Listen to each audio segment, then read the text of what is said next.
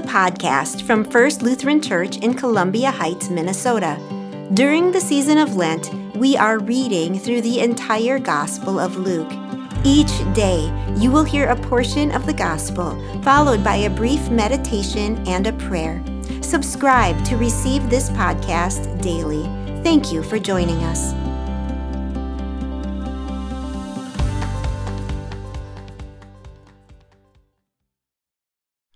Greetings, brothers and sisters in Christ. I'm Randy Bergman from First Lutheran Church, and I'm happy to read with you today from the Gospel of Luke, chapters 21, 20 to 38. Here's the word of our Lord. When you see Jerusalem surrounded by armies, then know that its desolation has come near. Then those in Judea must flee to the mountains, and those inside the city must leave it, and those out in the country must not enter it. For these are days of vengeance, as a fulfillment of all that is written. Woe to those who are pregnant, and to those who are nursing infants in those days, for there will be great distress on the earth and wrath against the people. They will fall by the edge of the sword and be taken away as captives among all nations, and Jerusalem will be trampled on by the Gentiles, until the times of the Gentiles are fulfilled. There will be signs in the sun, the moon, and the stars, and on the earth distress among nations confused by the roaring of the sea and waves. People will faint from fear and foreboding of what is coming upon the world, for the powers of the heavens will be shaken. Then they will see the Son of Man coming in a cloud with power and great glory. Now, when these things begin to take place, stand up and raise your heads, because your redemption is drawing near. Then he told them a parable. Look at the fig tree and all the trees. As soon as they sprout leaves, you can see for yourselves and know that summer is already near. So also, when you see these things taking place, you know that the kingdom of God is near. Truly, I tell you, this generation will not pass away until all things have taken place.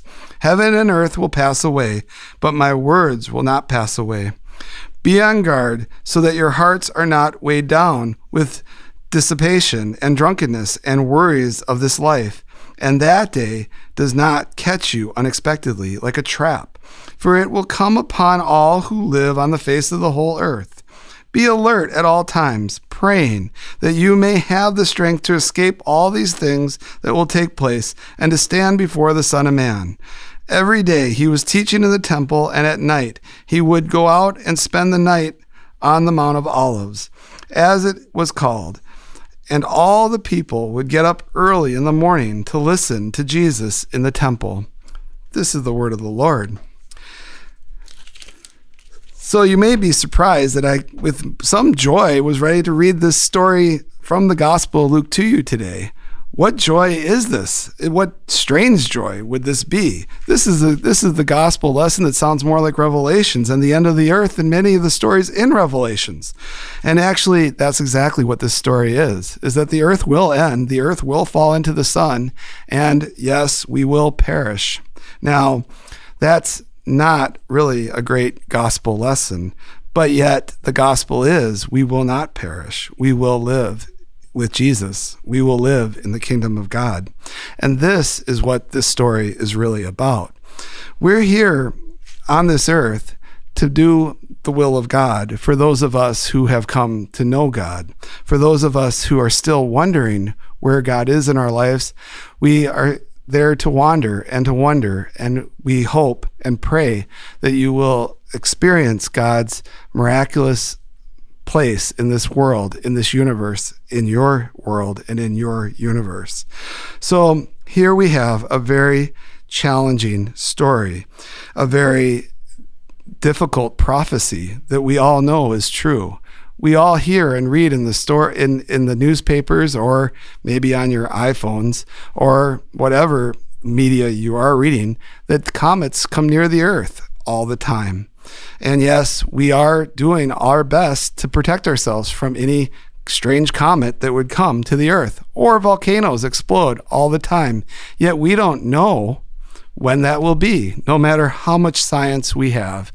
The volcano has an incredible amount of power that we have seen our earth destroyed before. Actually, we never saw it. It happened possibly before we were here. So this is really an interesting part of the Bible, isn't it?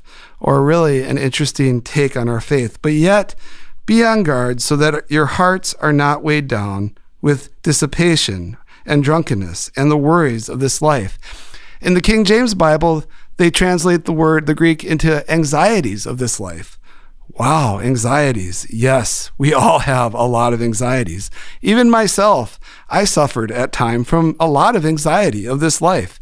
Many of us who are parents, we get anxiety for our own children's lives, and that anxiety complicates itself for some of us in our jobs, in our workplaces, as well as just in day-to-day life. Mental illness is something that we need to be open and free to talk about, and it's something we need to be transparent about, as transparent as the end of the earth, right?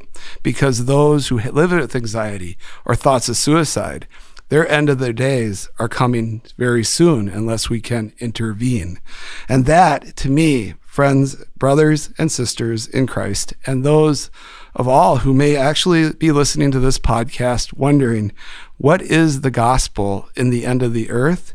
It's that the Lord, our Lord Jesus, will intervene. We don't really know how, we don't know the why, and we don't even know everything of how God intervenes, but we do know that Jesus intervened by dying on the cross for our sins and giving us eternal life. What that life is, I actually look forward to seeing, but I'll wait as long as I can. Amen.